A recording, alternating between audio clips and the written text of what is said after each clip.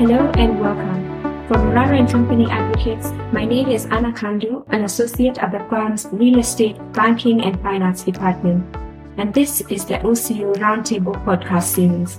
In our last ESG episode, we had our guest, Linda Ikulia, who discussed how businesses navigate the emerging ESG considerations, how they can keep up with emerging trends and leverage ESG considerations to remain competitive. Today, we continue our discussion on ESG trends, legal considerations, and an overview of our regulatory framework here in Kenya. Our guest today is our very own Cindy Oraro, a partner in the firm's commercial practice specializing in energy, infrastructure, and projects, and ESG. Welcome, Cindy. Thank you very much.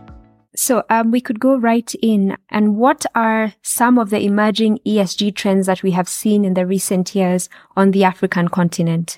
Well, to start off with, there is a focus on renewable energy and sustainability. The African continent has been more susceptible to the negative effects of climate change, with many of its nations already feeling the effects in the form of extreme weather occurrences like droughts, floods, and other natural disasters.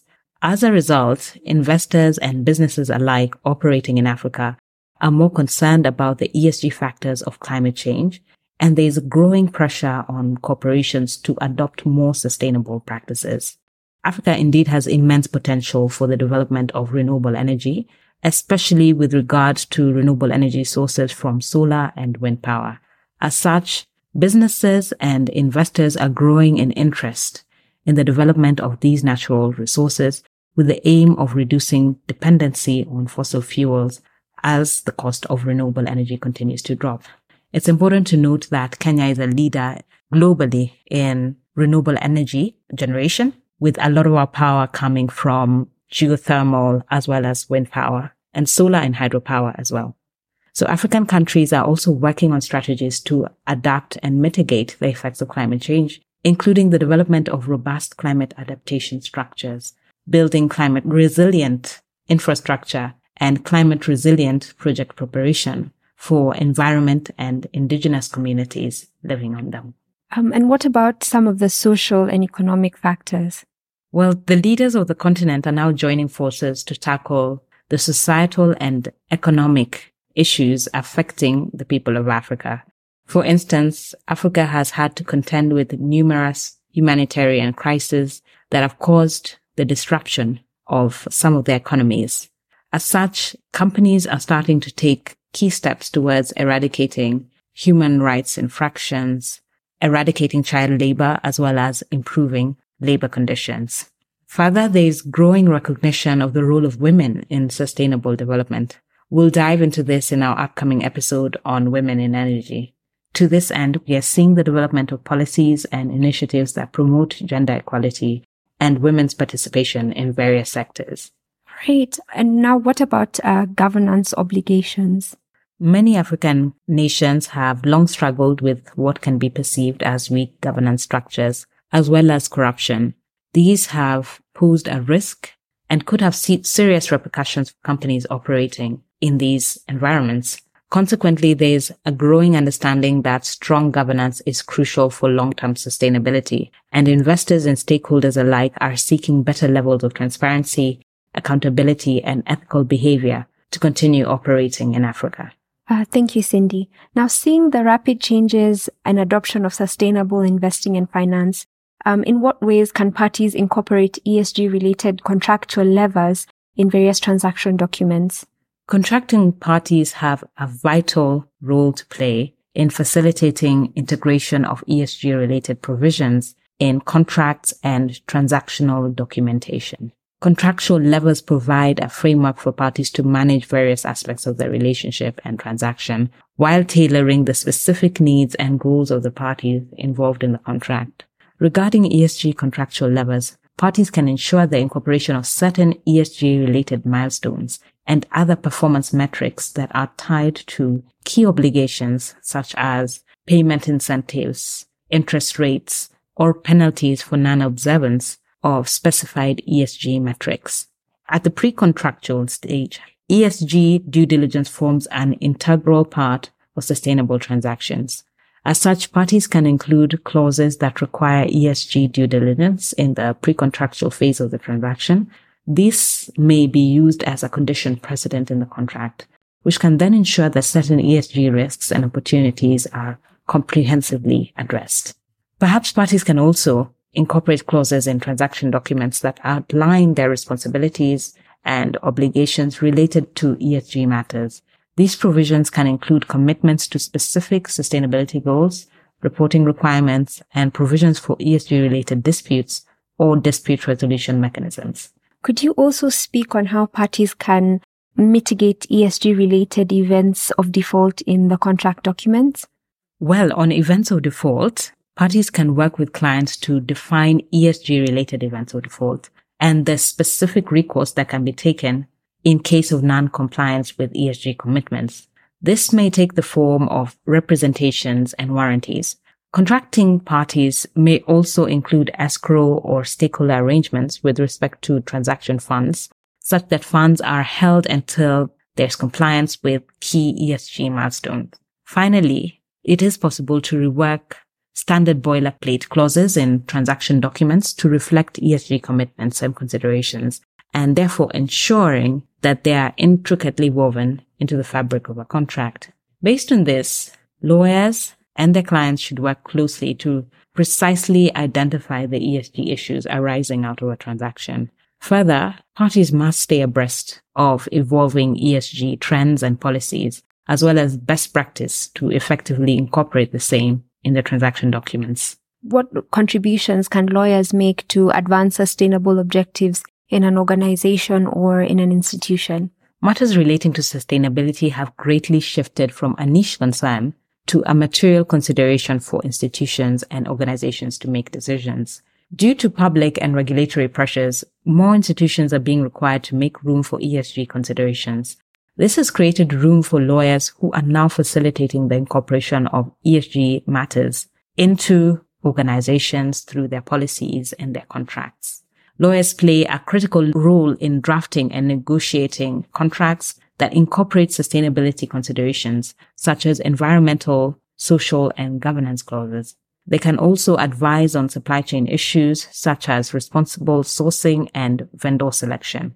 Lawyers are also able to use their legal expertise and advocacy skills to push for policy changes that advance sustainability objectives, as well as the sustainability agenda. They can work with stakeholders and policymakers alike to develop and implement laws and regulations that support sustainability goals. Just a bit more on that.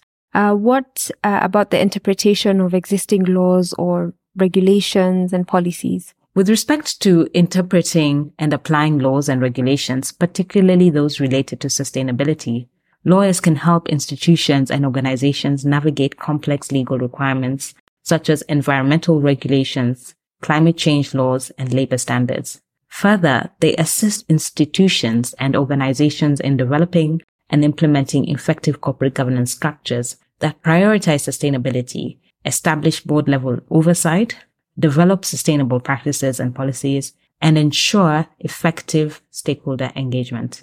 Lawyers can also help institutions and organizations identify and manage risks related to sustainability, including reputational risks, financial risks, and legal risks. They can assist in developing policies and procedures to mitigate these risks, as well as ensure compliance with relevant laws and regulations. On to our next question.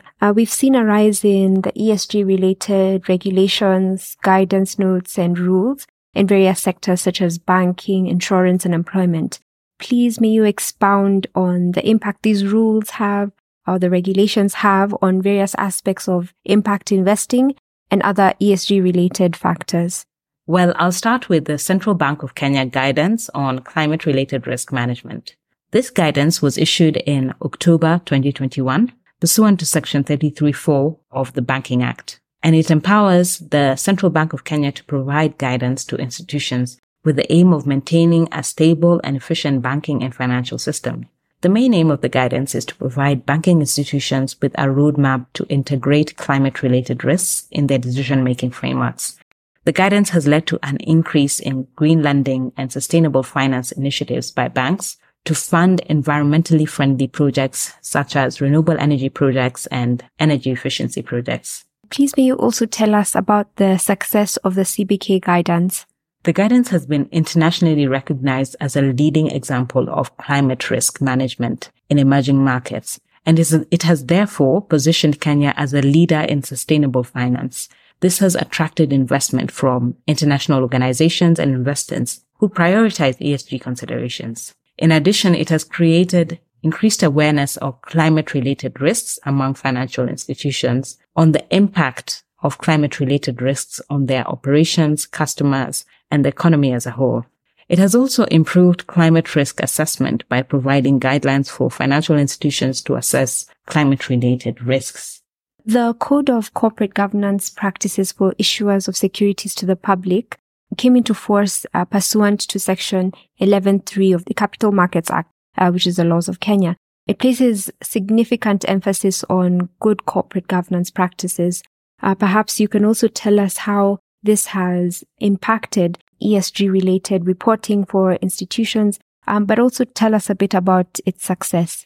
Well, the code has been crucial to promoting sustainable and responsible business practices. It requires issuers to establish a board of directors that is independent, diverse, and has the necessary skills and experience to provide effective oversight. As such, it has led to increased accountability and transparency in corporate governance practices, which are essential for promoting sustainable and responsible business practices. The code obliges boards of directors to ensure that they have formal strategies in place to promote sustainability and that particular attention is paid to the ESG aspects of the business. In terms of the success of the code, well, it's important to state that the code has improved transparency and accountability among listed companies, and this has in turn led to increased investment in the Kenyan capital markets, whilst encouraging listed companies to have effective and independent boards. Therefore, overall, it has resulted in better decision-making and improved oversight of company operations.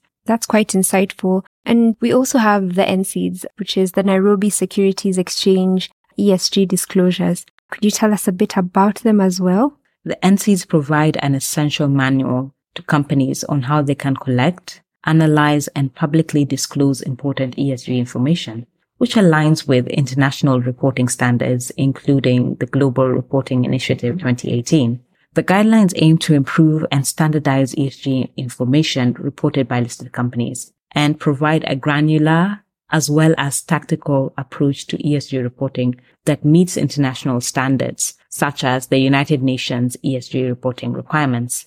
The motivation behind issuing the guidelines is that ESG reporting provides a framework through which investors, owners of capital, and the public at large can have a more comprehensive view of the company's activities and performance beyond its financial numbers. What about its success? Do you see anything that has positively come out from the implementation of the NSEDs? Very much so. The ESG reporting guidelines have encouraged listed companies to disclose information on their ESG practices, which has in turn improved and bolstered investor confidence in the Kenyan capital markets. Thank you, Cindy. As we come to the close of our second ESG episode, we would like to express our sincere gratitude to our guest, Cindy Oraro, for sharing her insights. We'd like to also say a big thank you to you, our listeners, both near and far, for your unwavering commitment to staying informed about ESG and other legal considerations. At Oraro & Company Advocates, we remain dedicated to providing comprehensive legal guidance